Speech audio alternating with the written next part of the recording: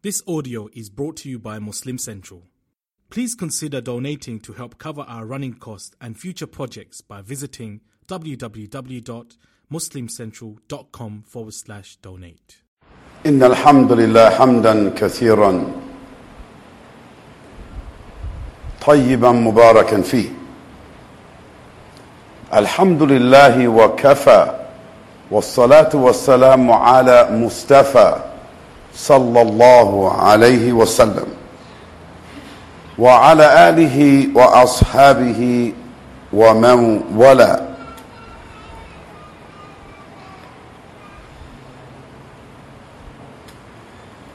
Dear respected Muslim brothers,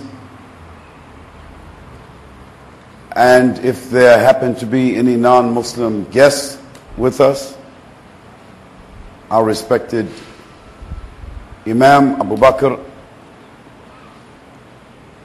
my Imam Alameen Abdul Latif, and my colleague Brother Malik Abdul Rahim, all the respected elders and brothers and responsible people who administrate this institution, to IBN and of course to the government who put a stamp inside my passport and gave me the visa to come in. We are thankful, we're grateful, and we are not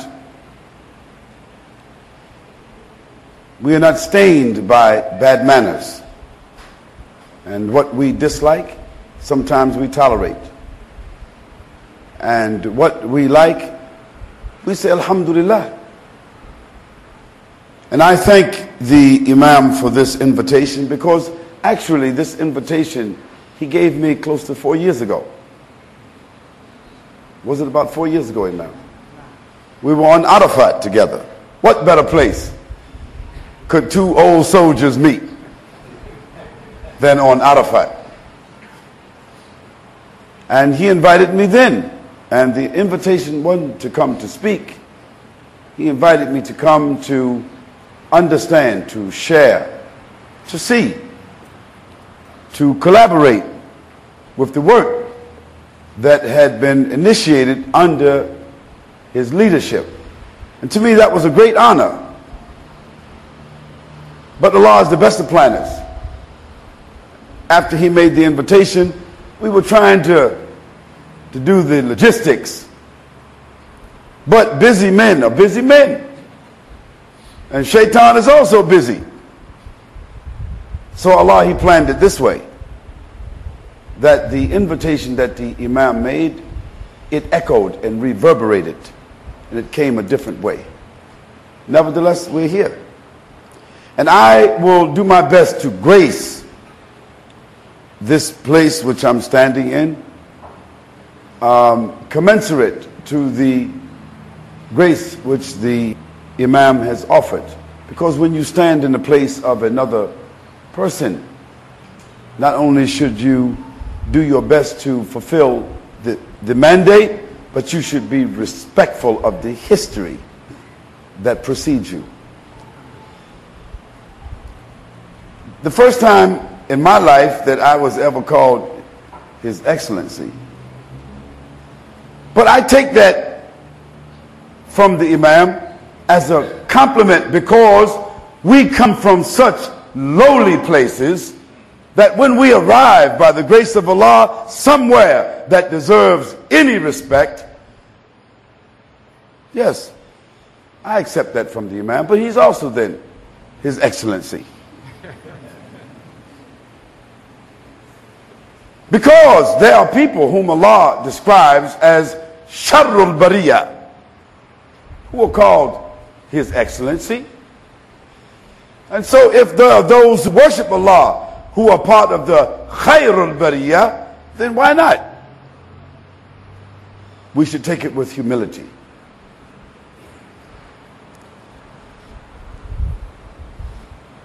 And yes, we did intend to visit the Imam.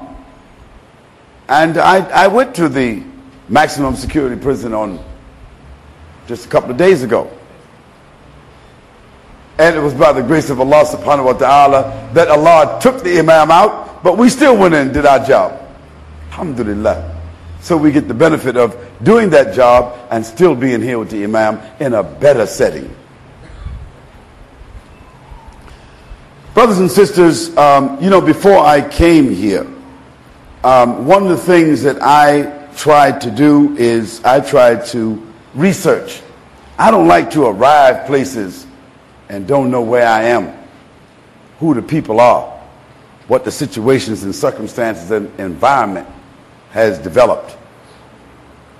So I went on the internet and did a little work, did a little research to see the last 20 years of the dynamics of this country, and to see in particular the social and political dynamics of this country, including those that have been initiated by our Imam Yasin Abu Bakr, Jamaatul Muslimin, and the other Muslims.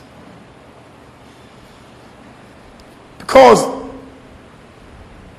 I wanted to walk into an environment that I reasonably understand, and therefore I can address the people not just from a piece of paper, but I can address them as a sociologist is supposed to do. And one of our pioneers, his name was Ibn Battuta. You should keep that name in mind. Ibn Battuta was one of the followers of the Prophet Muhammad sallallahu alaihi wasallam in the 8th or 9th century Hijrah. Ibn Battuta was a historian. He was also a sociologist. He was a Muslim activist, and he was also a merchant. And Ibn Battuta traveled from Tangiers, North Africa, all the way to China. There were no airplanes, no trains, no automobiles, but Ibn Battuta covered over 73,000 miles in his travels. Ibn Battuta was such a profound human being, follower of the Prophet ﷺ, following that tradition of the Prophet ﷺ, that he used to say, I refuse to accept the description of a people until I see them, eat their food, enjoy their climate, then I will write about them. So Ibn Battuta with that traveled from Tangiers, following the Silk Route, they called it the Silk Trade Route, all the way to China. And he was such a man that the Chinese emperor at that time, when he heard Ibn Battuta speak through a translator, he marveled, because he never heard a person speak like that. And the Chinese at that time thought that all black people were heathens. He thought that. Well, Ibn Battuta was a black man, but he was not a heathen. He was a Muslim and well refined. And when he heard the speech of Ibn Battuta and things he said and the refinement of his language and the reminders and the advice that he gave to the Chinese people in front of the emperor was trying to think, what I can give this man? What can I give this man? At that time, Muslims had everything. So what do you think the emperor gave to Ibn Battuta? He gave his daughter. That Chinese emperor gave to Ibn Battuta his daughter. Today, there are more than 81 million Muslims in China. It was the behavior, it was the refinement, it was the mandate and the conduct, the wisdom, the magnitude of the Prophet ﷺ and the companions of the Prophet ﷺ radiallahu anhum, and the tabi'een and the atba'a tabi'een that he drew from. And what that Chinese emperor was impressed by wasn't Ibn Battuta, it was Muhammad ﷺ, because we are carrying a reflection of Muhammad ﷺ. And if any one of us or 1,000 of us, if we really carry the reflection of the Prophet ﷺ, if the Chinese emperor was impressed, you know that simple people of Trinidad will be impressed. And they will try to find what they want to give to us. And I think to myself, the best thing they can give to us is the seat of power. But that only comes if we are responsible and if we are accountable, not just because we are Muslims. Allah will place the earth under our feet, and He will command the earth to be still and to receive our ordinance, as He ordered the ocean to fulfill its command and not to drown Musa and his people alayhi salam. You see, water is wet and the ocean will drown, but it gets its command to wet and to drown from Allah. So Allah took the command of drowning out of the water, so they was able to go through, and then after that Musa touched the water and it gave back the water the command to drown, and so Fir'aun and his people was drowned. And Allah subhanahu wa ta'ala, He took for His servant Ibrahim alayhi salam, He made the fire cool, although fire, the kind of fire that they built for Ibrahim, was a huge fire, so that birds that flew over it fell inside of it. But when Ibrahim alayhi salam was pulled through that fire, Allah said to the fire, "O fire, be cool, chill out for my servant Ibrahim." So Allah took from the fire its ability to burn His servant. And Allah can take the oppression of the disbelievers and the corruption of the unbelievers, and Allah can take the condition of suffering in the earth for His servants when they really begin to serve Him. We have to believe that. But Allah doesn't change the condition of a people until the people change what? The condition inside of themselves. So in following up on the theme that was set by our brother and followed up by Imam Alameen Abdul Latif, and also mentioned by the Imam, I want to talk about a set of stages, milestones that we can implement as Muslims to solidify our status in the sight of Allah, to unite our ranks, to build our community, to honor our leadership.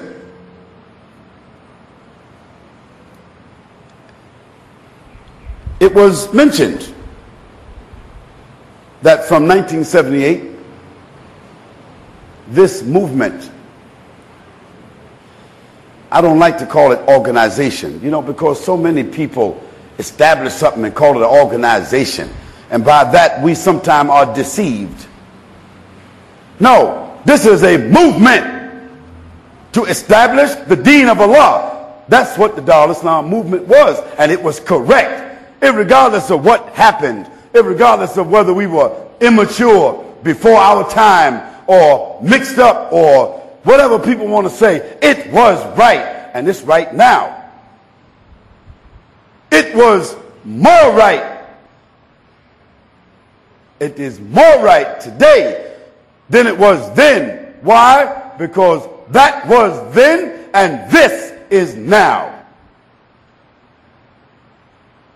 What we have to do, the old soldiers and the new ones coming, we have to learn from the mistakes. And we got to be humble enough to repent. And do what the Prophet Yunus alayhi salam did. When he got so frustrated with the people, and he instead of him waiting for Allah to give him the command, he just got so frustrated with the people that he just, I'm getting up out of here. I'm just leaving. Forget these folks. Getting up out of here. So he got on the boat. And some anarchy took place on the boat. And they throwed him off the boat. And when he got thrown off the boat, he got swallowed by a whale. And when he found himself in the belly of the whale, inside that hot acid inside the belly of the whale, and anybody here who's a marine biologist will tell you that the acid inside the body of a whale can burn paint off of a car, can literally consume whatever comes inside the whale, because the whale is a mammal, and whatever it digests, the acid inside breaks it down. But the acid inside of the whale is 70 times hotter than the acid inside our stomachs. So when the whale swallowed Yunus alayhi salam, one, it saved him from drowning. SubhanAllah, think of that. At least he has some room inside the belly. It saved him from drowning. But when he got inside, he remembered. What did he say? He wasn't angry at the whale. He wasn't angry at the people who threw him in the boat. No, the first thing that Yunus alayhi salam said, because he's a prophet, and prophets have a knee jerk that when they get in a situation, they have a knee jerk to do what? Call upon Allah, as Allah says, Ad'uni astajib lakum. Call upon me and I will answer you. So Yunus alayhi salam, he called upon Allah. And what did he say? La ilaha illa anta subhanaka inni kuntu min al-dhalimin.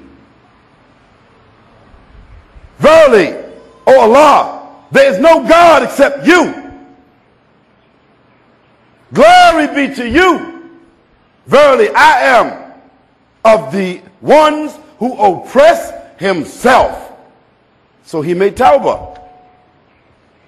And when he made tawbah, that whale, which is an intelligent mammal, heard that dua and swam to the shore directly and spit him out, vomited him out, because he cannot keep in his stomach a prophet who made that kind of dua.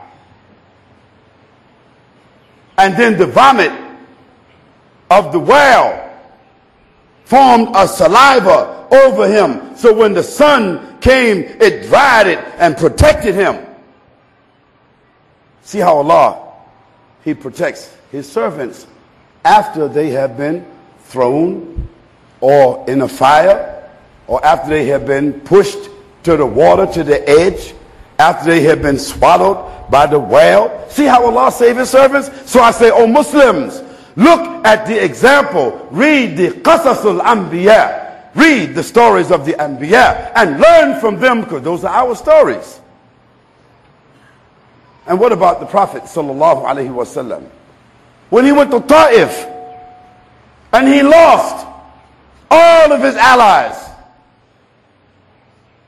and he went to Ta'if looking for more allies, because he a natural thinker. He know he got Allah subhanahu wa ta'ala, he got the malaika, he know all of that, but he also knows he eats food, he drinks, and he also needs allies from among the people. So he went to Ta'if seeking allies. And when he got to Ta'if seeking allies, what did he find? He found people that ridiculed him, scorned him, cursed at him, spit at him, and set urchins upon him to throw rocks at him and run him out of the city. Now, if that was me and you, we would be very angry to be set upon, to be cursed and spit at and disrespected and so forth and so on. We would be angry. And we would be prepared to use our resources to try to respond to that insult. But the Prophet ﷺ being rahmatul lil alamin. So we are the ummah of Muhammad ﷺ, and we should make that halak. We make the dua of the Prophet ﷺ because he was rahmatul lil alamin. When he stood outside of Ta'if in a pitiful state, you see, dejected, humiliated, blood running down his leg, with his sandals sticking to his feet from the blood, he sat down on a stump of a tree, and he was not angry. What he was thinking was that maybe Allah is not pleased with him. Maybe he ain't executing his mission correctly for him not to get the help and be treated like this. That's how he was thinking. Again, not blaming, but always introspection. So in that situation, Jibreel alayhi salam came and said, "Salam to you from Allah." Subhanallah, look at that. "O Muhammad sallallahu alaihi wasallam, Allah, he sent salam to you. And if you like, we will bring and order the angels of these mountains, you see, on the different sides of Taif, to come together. Destroy them." The Prophet sallallahu alaihi wasallam, he could have done that. But what did he do? He said, "No. What I prefer is that they be passed over, because maybe their progeny will accept Islam." Today, Taif is everybody's Muslim in Taif. See how the Prophet ﷺ wisdom. And when the Prophet ﷺ came back after all the battles, after his companions had been killed and persecuted and thrown out and properties have been confiscated and so forth and so on, when the Prophet ﷺ came back with 10,000 strong and took Mecca, he had the chance to pay everybody back, didn't he? But what did the Prophet ﷺ do? He gave everybody amnesty. This is our Prophet Muhammad sallallahu alaihi wasallam, and we have to learn from those lessons. Brothers and sisters in Islam, I want to remind you that Allah subhanahu wa ta'ala said in the Quran, "Verily this brotherhood of yours is one single brotherhood, and I am your Lord." Allah subhanahu wa ta'ala also says, "Innama al-mu'minuna ikhwa, faslihu bayna akhawaykum." Verily this, Allah subhanahu wa ta'ala says, verily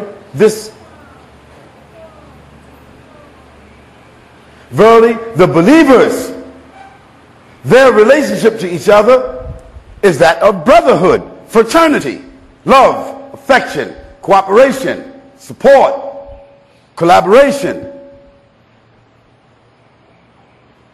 Faslihu. Make islah. Reconcile. Arbitrate the relationship between them, your contending brothers. لَعَلَّكُمْ تُرْحَمُونَ, in order that you may receive mercy.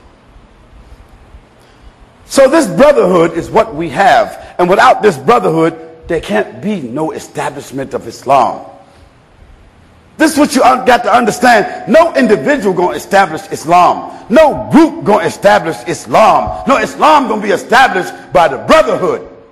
But the brotherhood is not that group or that group. The brotherhood is the Muslims wherever they are under organized leadership. The brotherhood is a community. But there are two rules that we have to apply in brotherhood. Those two rules are fundamental for our aqeedah. Those two rules is called al-wala and al-bara. Al-wala, the loyalty that we have towards Allah and His Messenger sallallahu alaihi wasallam, the loyalty that we have towards the Quran and the Sunnah, the loyalty that we have for Islam. Al-wala wal-bara, and every Muslim comes under our wala. Even if they are a sinner, even if they are a criminal, no matter who they are, they still come under our wala. We don't have wala with their sins. We don't have wala with their transgression. But we have wala with their saying there is none to be worshipped except Allah, and that Muhammad is the messenger of Allah. And we can never forget that. Allah says, الله ولي الذين آمنوا يخرجهم من الظلمات إلى النور والذين كفروا أولياؤهم الطاغوت يخرجونهم من النور إلى الظلمات أولئك أصحاب النار هم فيها خالدون. So then Allah subhanahu wa ta'ala describes the bara. Bara means the rejection, the repulsion of kufr and shirk, as it has been mentioned by some of our predecessors in this small statement. Al-Islamu istislamu lillahi bit-tawheed wal-inqiyadu lahu bit-ta'ati wa ruddu al-shirk wal-kufr wa ahlihi. It says Islam is istislam, surrender to Allah. Lillahi, according to the rule of Tawheed. وَالْإِنْقِيَادُ لَهُ, and surrendering to Him, Allah. بِالطَّاعَةِ, with obedience to Quran and Sunnah. وَرُدُّ الشَّرْكِ, and the rejection of shirk and kufr. وَأَهْلِهِ, and all of their branches and all of their relatives. This is our relationship. This is our brotherhood. And we don't care about the sins of a believer except to regulate them. If we can regulate the believers, we can contain their sins. But if we can't regulate them, then we're lost. We become a lawless people. And Allah will punish us like He punished other people. In fact, He will double the punishment upon us. This is our brotherhood. The next thing Allah says, فَاسْلِهُ أَخَوَيْكُمْ. فَاسْلِهُ. Make islah. Bring peace. Bring reconciliation. Bring arbitration. Bring somebody to sit down and make peace between the brothers. Make agreements. Make treaties. Make bay'ah. Make contracts. Make the peace. And don't nobody be so arrogant as to say, no, I'm justified to keep my position. I ain't making. No. Allah subhanahu wa ta'ala didn't, because there's another place Allah say, and for those who refuse to make peace, but they continue in their transgression, then all of you bring your hands together against that one. This is the rule of Islam. Ain't no party spirit. Ain't no party spirit. Reconciliation is what we need today. As I see it, Trinidad, Tobago, Guyana, Jamaica, the Caribbean, going up north, North America, United States, Canada, move over to the other side, UK, Australia, the whole thing, wherever the Muslims are, we need reconciliation. Muslims got to reconcile their differences. I ain't say you got to love somebody who's on the other side of your ideology. No. But you got to respect them if they are Muslim. You ain't got to be with people who you think is people of bid'ah. You ain't got to be with people who you think of heresy. You don't have to be with people whom you think is of deviance. No. But you got to respect them because they're Muslims. Because if you don't respect them, then every Muslim whom you don't respect becomes your enemy. And you become an enemy of them. And as long as there's brothers got enmity between each others, then there can't be no brotherhood. One of the companions of the Prophet ﷺ came in one day. And brother, I don't want to talk too long. Is that all right? Good. One of the companions of the Prophet ﷺ came inside the house of the Prophet ﷺ one day, and other companions were sitting there. After he left, the Prophet ﷺ said, there is a man of Jannah. You know, the companions say, wow, check that out. You know, when the Prophet ﷺ said something like that, that's profound. That means something this man did to the Prophet ﷺ, this man of Jannah. So one of the companions of the Prophet ﷺ said, I'm going to follow him. I'm going to go stay with him for a few days, see what he do. He said he stayed with him for 3 days. He ain't seen nothing different than nobody else was doing. So he asked him, oh, so-and-so, what did you do for the Prophet ﷺ to say so-and-so? Well, one of the things the man said, which is the most important for us, he said, Wallahi, I never go to sleep, but that I clean my heart of any ghillah towards any believer. I clean my heart from any enmity, any malice, any hatred towards any Muslim. Oh Muslims, I say, let us clean our hearts of any malice, any hatred, any enmity towards any Muslim.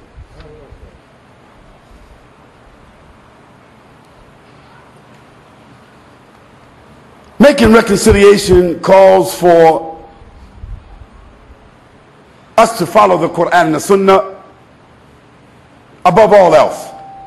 I don't care how much you love me, how much you love the Imam, this Imam, that Imam, whoever over there, up, across, in Lebanon, in Africa, in Afghanistan. I don't care who it is who you think champion the cause of Arabs, of Asians, of black folks, of slaves, of rich folks, whoever they are leading the Muslims, they do not deserve any ultimate obedience.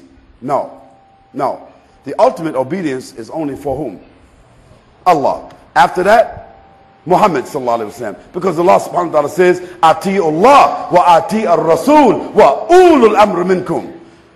Absolute obedience for Allah, absolute obedience for the Prophet sallallahu alaihi wasallam, but conditional obedience for the rulers, because that condition is that they themselves is obedient to Allah and His Messenger sallallahu alaihi wasallam.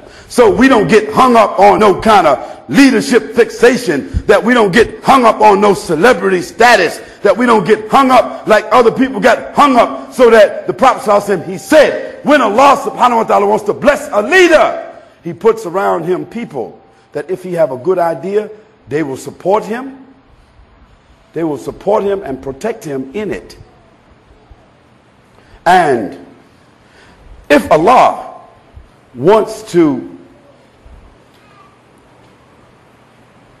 if Allah subhanahu wa ta'ala wants to cause a leader to lose his eminence, then Allah puts around him people, so when he think of something bad or suggests something bad, the people, they don't say nothing. See? Let me back up. He says, when Allah wants to bless a leader, He puts around him people, so that if he says something good, they support him in it. And if he says something bad, they advise him. See? They advise him. But if Allah wants something other than that for a leader, He put around him people that if he think of something good, they don't help him. And if he think of something or say something bad, they don't advise him. He said the worst of your leaders is those whom you curse and they curse you. And the best of your leaders is those whom you love and they love you. It is all based upon wala wal bara. It is all based upon Quran and Sunnah. This is where our allegiance lies at. It doesn't lie at the root of individuals.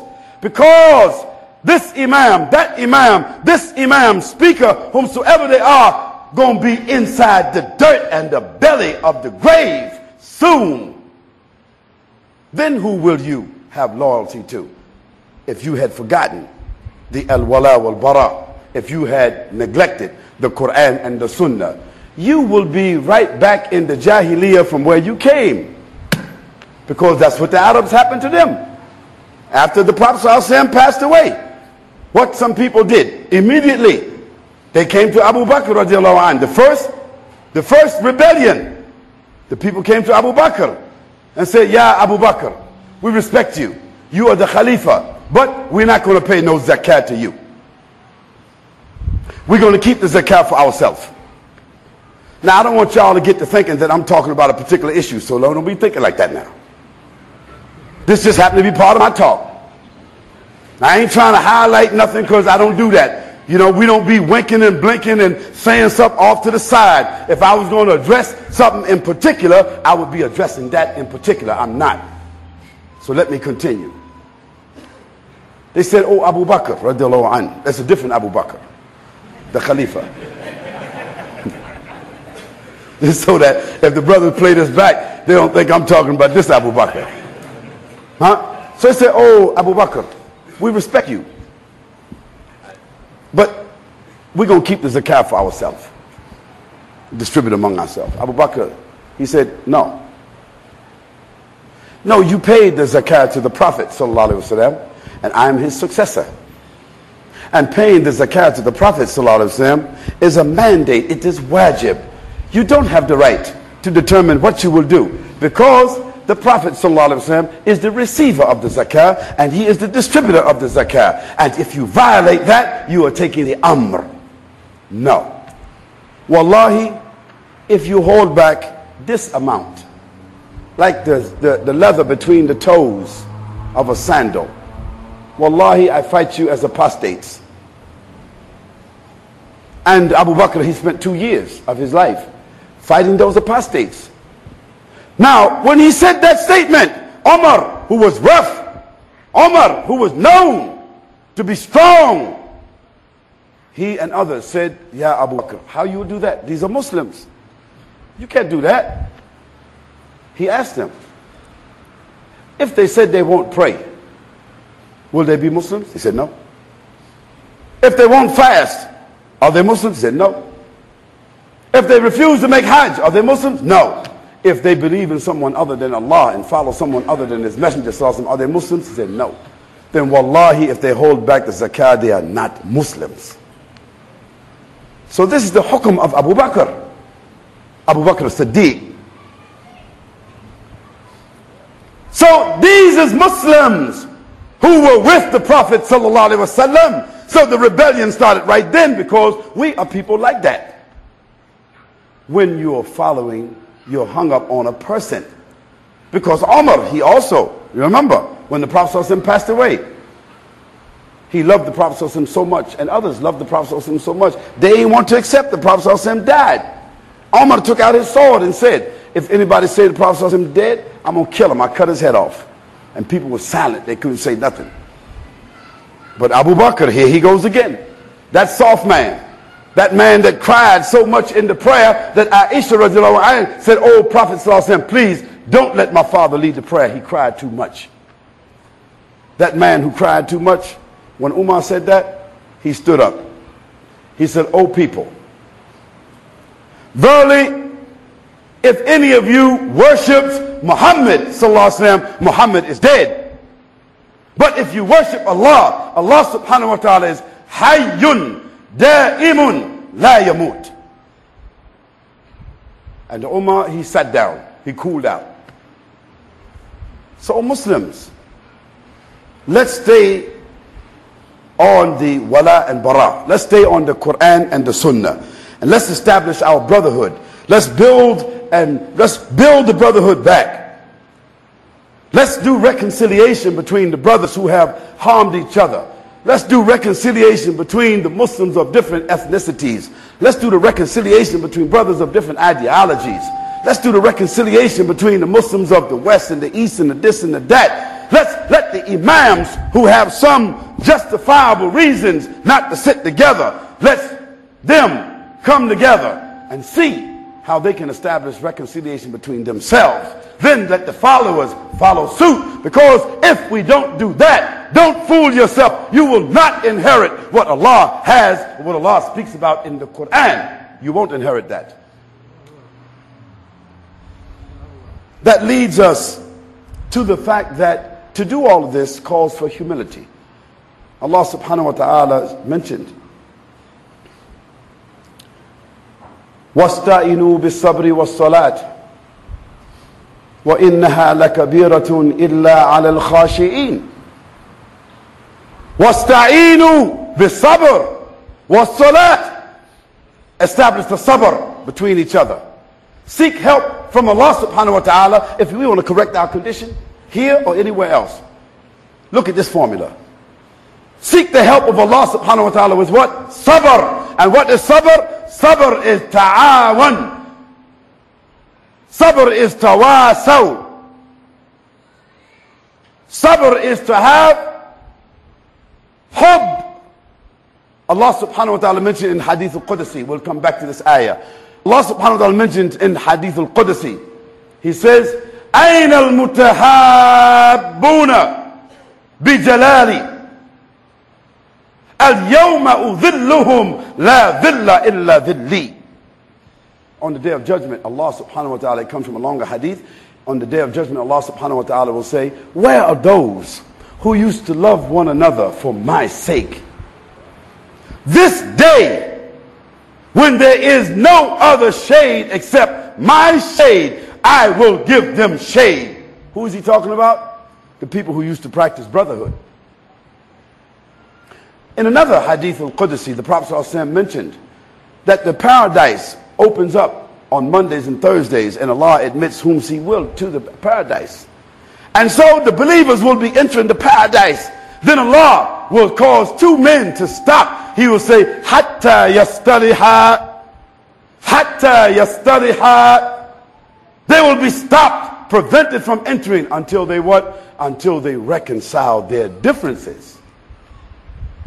So brothers, reconciling the differences, man, burying the hatchet, or burn the 9mm, or burying that curse, or that insult, or burying that transgression, or burying whatever it is that be inside of us, creating all of this pus and vomit and bad feelings, and building the walls between us, and preventing leaders from sitting down, and preventing the followers from praying together, and preventing the sisters from being together, and our families having presence, and bringing our dignity and our power and our distinction to this island and to the rest of the world. This is what prevents us. That's what's on. That's the problem. Don't blame others. Don't blame Bush. Don't blame Blair or Manley or whoever. Don't blame them. Blame us. Because we got enough.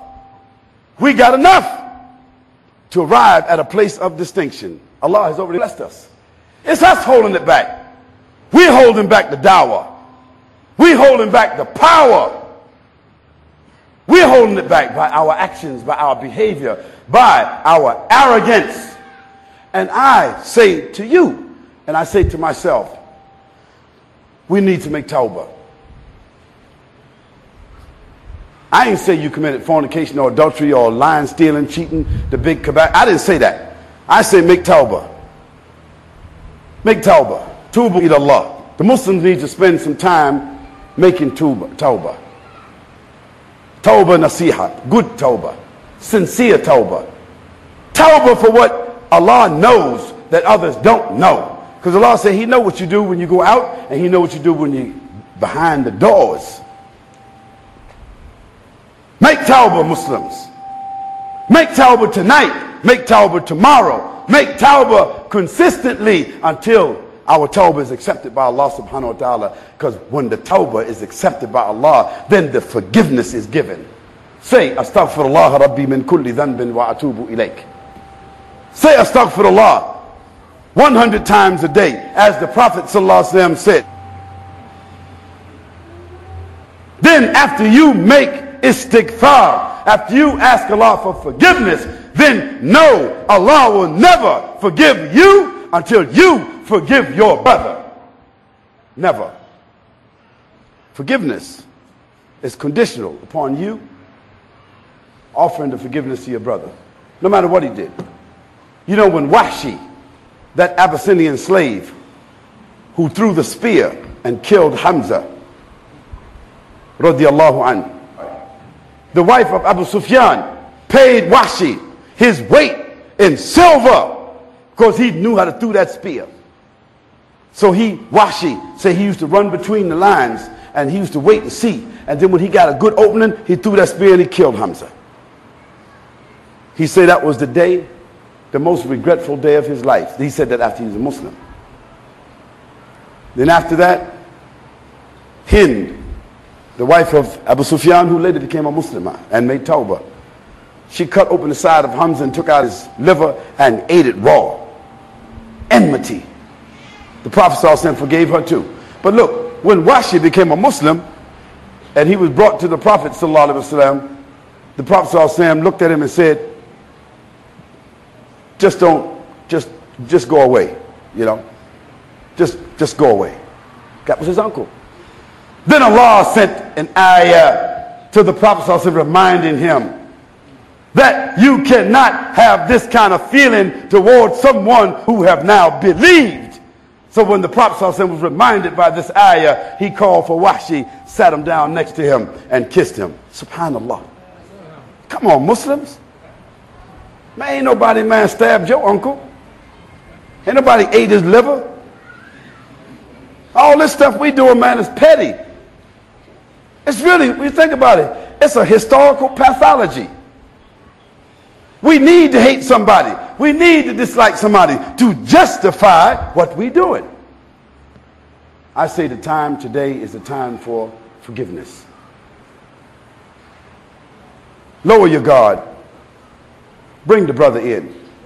Let's eat together. Let's talk together.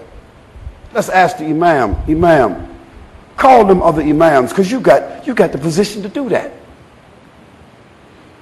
You got the position to do that. Call these other imams together and be humble.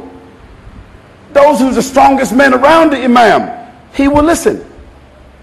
And tell those other imams with the tall turbans and the long beards and whomsoever that they are, the maulanas, the muftis, the amirs, and whoever, the mullahs, and whoever they are, tell them that today we want to make peace from the top to the bottom. So we grassroots people, we start making the peace. You see, from the bottom.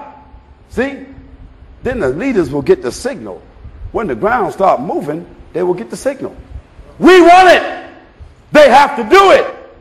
Then they will take the signal, and the most humble of the leaders, who is able to initiate that move among the rest, based on his influence on the day of judgment. Allah subhanahu wa ta'ala said, the Prophet ﷺ said that on the day of judgment, Allah will reserve one of the highest places in paradise for the one who did reconciliation between the Muslims. And we ask Allah subhanahu wa ta'ala, one dua I want to make.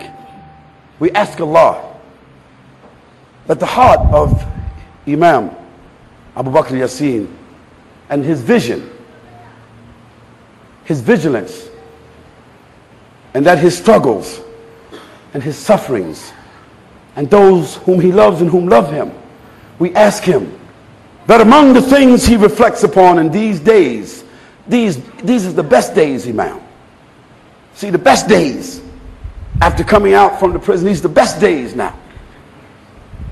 We ask him to consider this in his reflections, to use the influence of his office, his purpose, his vision, and his influence. Use that to call for reconciliation and sit down.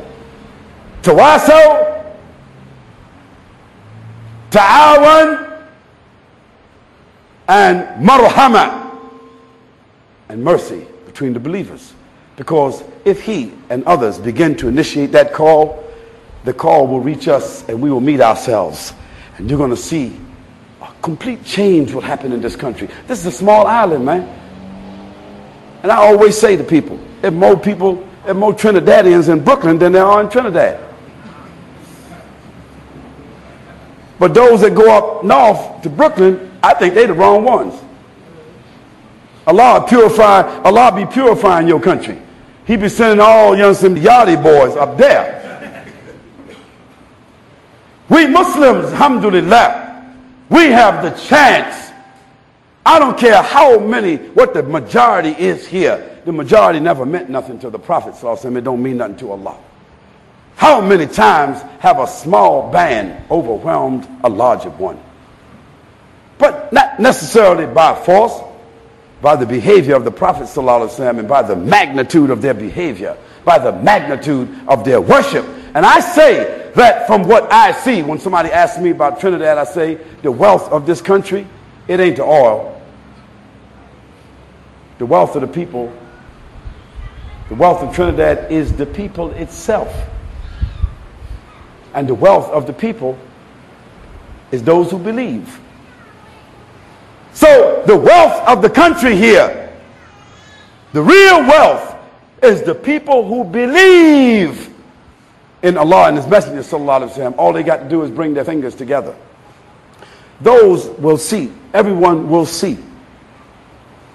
We have to build the real community, not in a place, but we have to build the idea, the concept, the discipline of community, jama'ah. Down here you call it jamaat. Jama'ah. Build the jama'ah. Because Umar ibn Khattab, radiallahu anh, one of the khulafa, he said there is no Islam without jama'ah.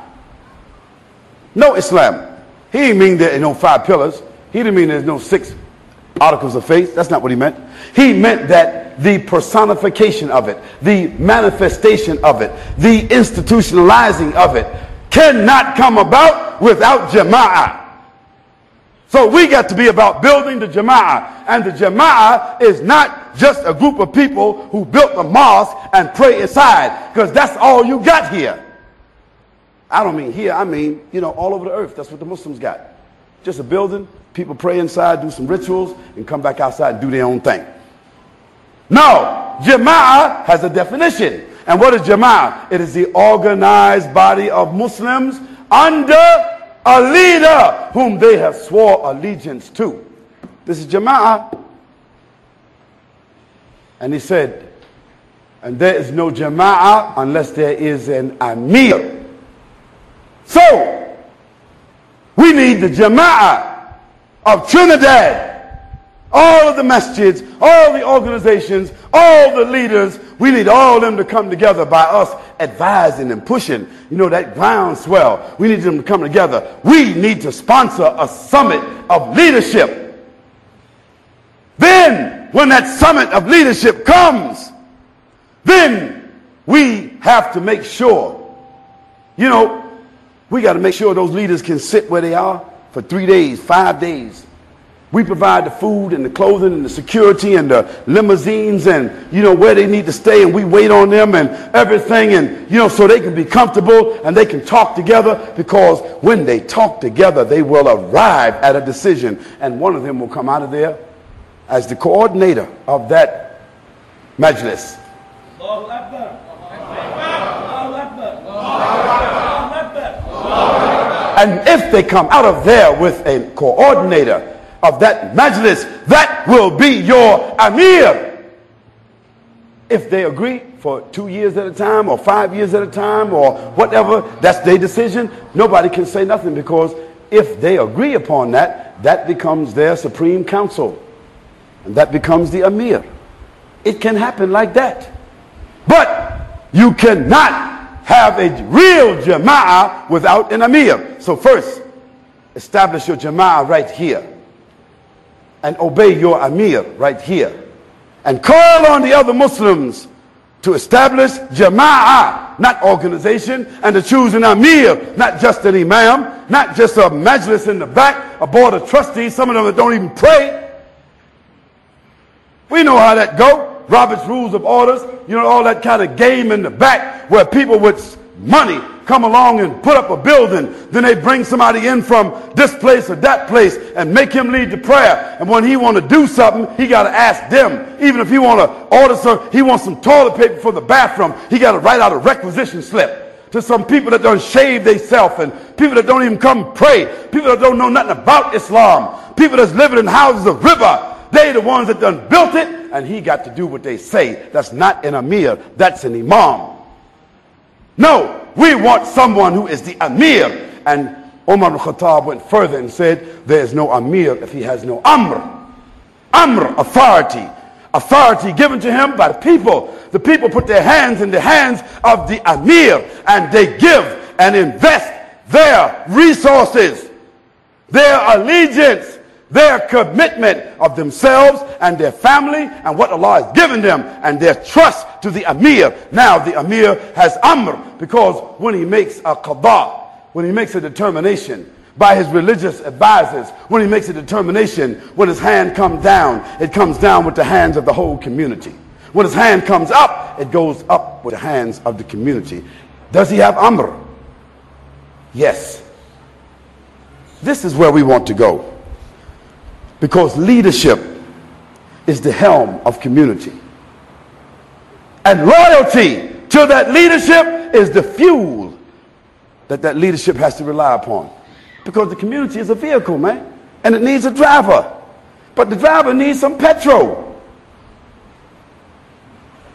We the petrol. We the petrol. We give him the gas. He can turn. He can press on the brake or the accelerator. It's up to him. And we just follow. Sama wa ta'a, unless he go to sleep. If he go to sleep and be driving crazy, we say, hey, brother Amir, we got to pull you over, man. You going to sleep, man. Umar ibn Khattab said, as long as I obey Allah, obey me. But if I go to sleep, wake me up. Somebody stood up and said, "Ya Amir al-Mu'mineen, if you order us what's right, what Allah and His Messenger said, we obey. If you go to sleep, we wake you up on the edge of the sword." So, leadership and loyalty, that is leadership and following. We got to be loyal. Got to be loyal followers. Not loyal because we love Him. We loyal because we love Allah and His Messenger, and He representing us. After that, there's accountability. The Amir becomes responsible and we become accountable. You see how that goes? Just like a marriage. Ar-rijalu qawwamuna 'ala an-nisa, Allah subhanahu wa ta'ala said, right? There ain't no one-way street.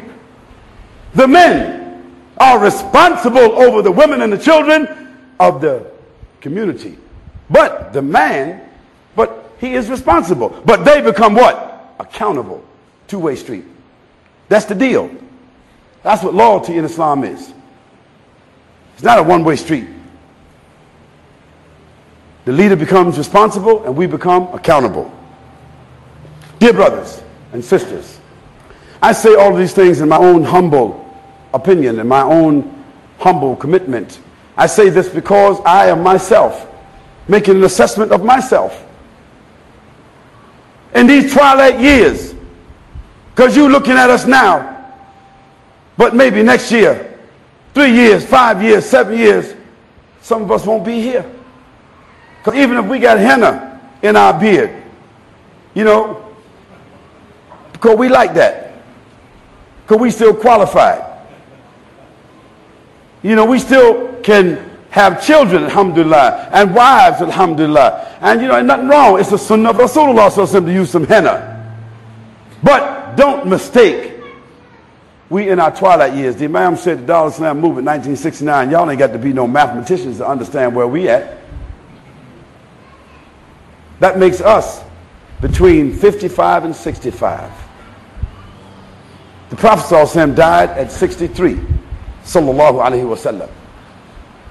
So what are we doing so deserving that we should live any longer? So Muslims, strike the iron while it's hot. Allah might give you some leadership that is worse. And it'll probably come from some of you that's out there right now. Or He may give you leadership which is better. And it may be that you made the ones that's in leadership better. Oh, Muslims, I think that we need a new vision. We need to make an assessment of ourselves. And I use myself as an example. I've tried, to do whatever I could, making my efforts here and there. But I realized that no matter what you kind of justify that you went through with the brothers.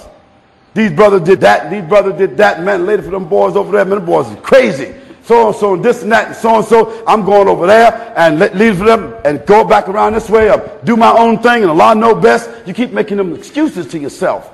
But then you start thinking, if you're a real soldier, you start thinking about the movement. How in the world, man, any one of us by ourselves going to establish the movement, man? A lot of the old soldiers is dead, Imam, you know that, right? A lot of the old soldiers is in jail. Got life, can't get out unless Allah subhanahu wa ta'ala just come and like that prophet, what that prophet that he made dua and the walls came trembling down. What was that prophet? Jericho. Yeah, that prophet, what was that? That was that prophet. Jeremiah. Yeah. That could happen. That could happen now. Allah subhanahu wa ta'ala might send a tsunami. You know what I mean? Knock all the buildings down. The brothers be up out of there. Allah subhanahu wa ta'ala might cause earthquakes. We don't know what might happen. Allah might change government. Allah could do many things to free our brothers who's behind the walls and inside the ground wherever they are. Allah can do what He want to do. Because Allah subhanahu wa ta'ala fa'alun lima yurid. He's the doer of whatever He please. La hawla wa la quwwata illa billahi aliyul azim. But as it stands, many of our great soldiers is dead, gone. Others are incapacitated. And you got a few good soldiers that's still standing firm. And I say that we need to look inside ourselves and say, do I think I should be somebody Do I think the mantle should be passed to me? Should I hold myself back because I think I can say, well, oh, Darlene, and he's still saying Zarleen? You know, we into all that kind of stuff, us Muslims. The Imam he ain't reciting Arabic correctly like them brothers from Medina. The Imam, he ain't got all them surahs. You know, that distance. We keep on saying all that stuff because we just trying to justify why we shouldn't follow. So I decided, and the Imam is a witness. This is my Imam. Imam Alameen Abdul Latif. I ain't the one. Not for America. I ain't the one. I selected to follow Imam Alameen Abdul Latif because I felt to myself, he deserved that. He'd been on that path, right on the path, and he ain't, you know, I've been flying all around the place. I've been up some mountains and down some valleys. But the Imam been right on that path. So the one that been on that path and have arrived at some consistency and has the reputation and holds the more integrity, when you examine yourself and you realize that, then you humble yourself and you follow. So I'm offering you brothers and sisters to think, and I'm telling the leaders of this country to think. Maybe somebody made some mistakes, and whoever made a mistake inside himself know where he made a mistake at. But I do believe in my heart that the people who have been blessed to receive Islam and came from the furthest direction and have been always calling for the establishment of community and always respecting leadership and always wanting to establish the deen, I do believe that they have more right to the leadership of Islam, wherever they are. Only because of that. Then let those people who have the most Quran and have the most Arabic and have learned the tajweed and learned the fiqh and tafsir, let them come and serve if they're not too arrogant.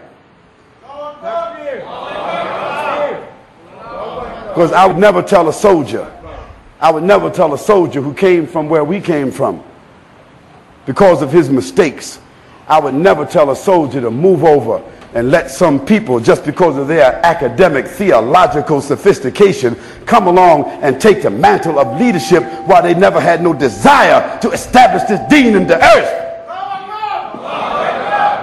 No. Ask the leader to make tawbah, reconcile, keep your following, range your ranks, purify yourself, get your acts together.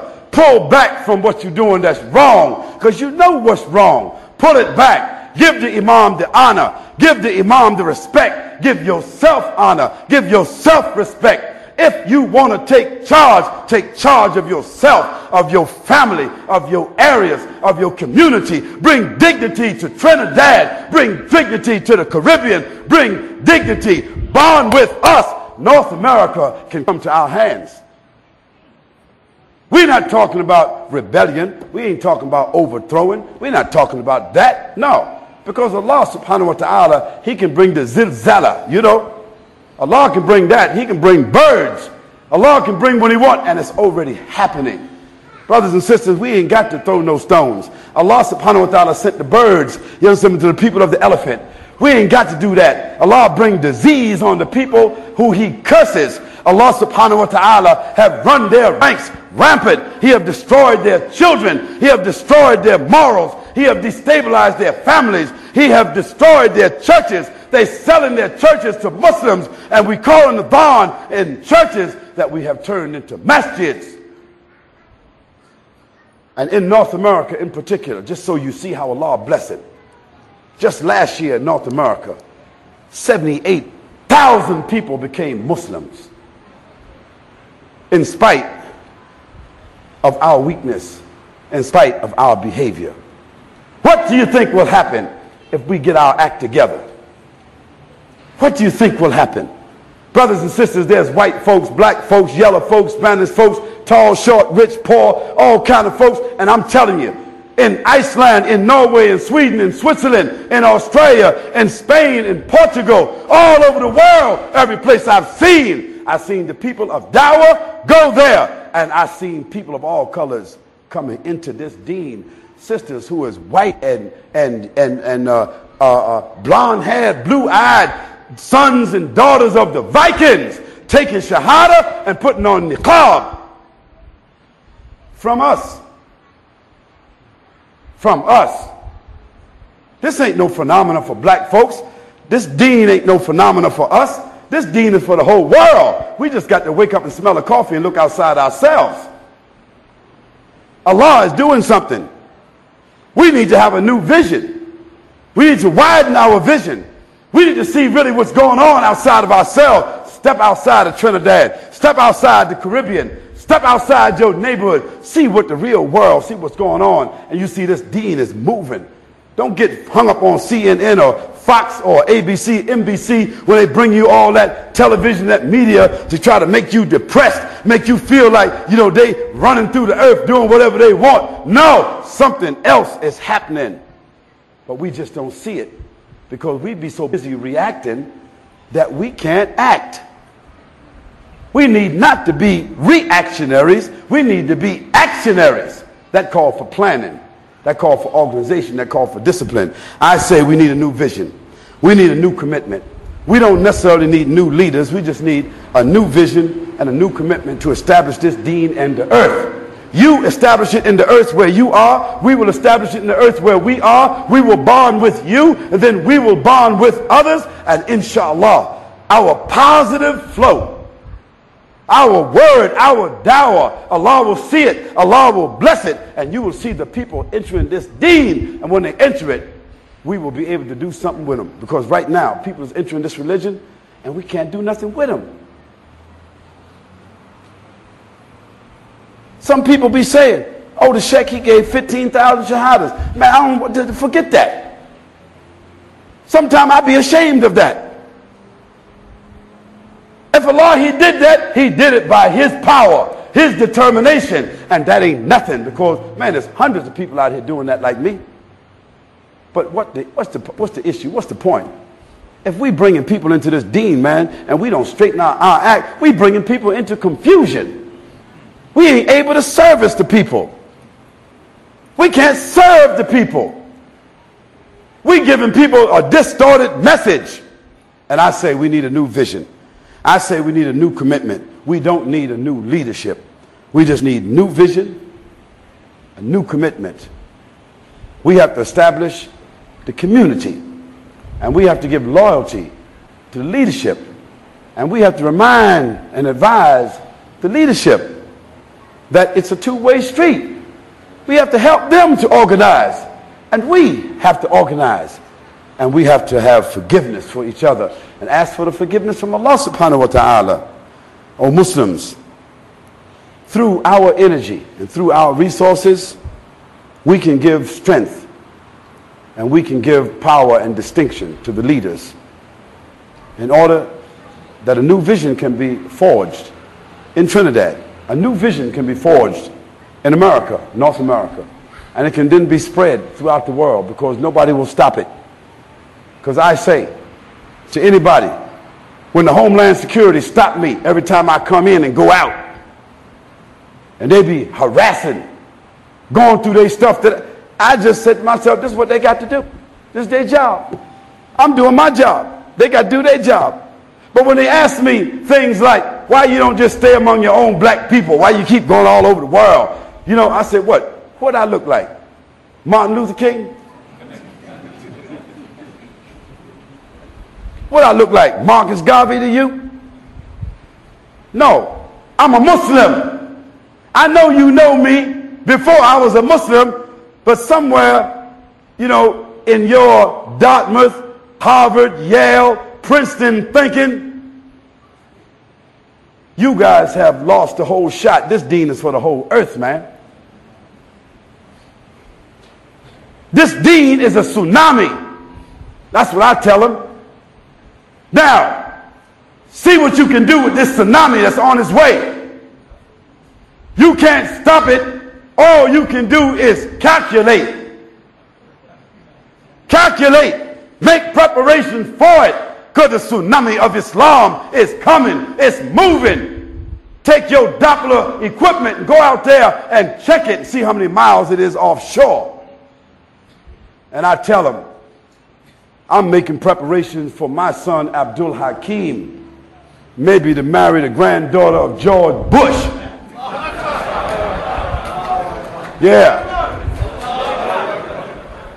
Yeah, ain't nothing wrong with that, because if she do that, you know, her name probably gonna be Fatima. And it's all right if her grandfather was Bush. Won't make no difference. Because that's how the deen works. This deen is more powerful than Bluetooth. It's more powerful than infrared. It's more effective. And the Prophet ﷺ promised, he promised that this deen will penetrate every house and everywhere the sun set in the east and the west, until it reach and penetrate every place. Allah inspired his prophet to tell us that, and it's moving like that. But Muslims, will we be the beneficiaries of that, or will we simply be the fodder? We ask Allah subhanahu wa ta'ala to bless the Imam, bless his office and his responsibility here, to give him long life and give him good health. We ask him for people who will support him in a new vision. A new vision which is the outgrowth of the vision he always had. We ask Allah subhanahu wa ta'ala to help him, to advise, stimulate the other leaders to do their job so that we have the proper representation for what we need to do. Then I advise all the Muslims, again, put your differences to the side if you can. Humble yourself. Hug your brother and sister. Go eat with them. I don't care what color they are, what they did to you, where they're from, and all that there. Initiate and be tolerant and to be patient. And be prepared for this new vision and this new commitment. We ask Allah subhanahu wa ta'ala to bless this house and to expand it. And if there was some damage done to it, to repair it. We ask Allah subhanahu wa ta'ala to expand the land that it sits upon. We ask Allah subhanahu wa ta'ala to cause the influence of it to go from one end of this island to the other. We ask Allah subhanahu wa ta'ala that the women and the children who are under our responsibility, that we will empower them. We ask Allah that our young people, that they will put down the wrong tools and pick up the right tools. We ask Allah subhanahu wa ta'ala that they will purify themselves and seek to empower themselves with things that are lawful in order to stay away from that which is unlawful. And I leave you with the dua of the Prophet sallallahu alaihi wasallam that Aisha radiallahu anha said that the Prophet sallallahu alaihi wasallam used to make after every prayer. Allahumma a'inni a'udhu bika min al-hamni wa huzni wa a'udhu min ajzi wa kasri wa a'udhu min al-jubni wa bukhli wa a'udhu min ghalibati dayni wa qahr al-rijal. Allahumma kfini bihalalika an haramik waghnini bifadlik amman siwak. He said, sallallahu alaihi wasallam, oh Allah, I seek refuge in you from anxiety and grief, from lack of strength and laziness, from niggardliness and from cowardice, from being overpowered by debt and by the oppression of men. Oh Allah, suffice me with what is lawful in order to keep me away from what is unlawful, and with your grace and benevolence make me free and independent from anything and everyone except you. It's a powerful dua. O Muslims, subhanakallahumma wa bihamdika wa nashhadu an la ilaha illa ant wa nastaghfiruka wa natubu ilayk. Wassalamu alaikum wa rahmatullahi wa barakatuh.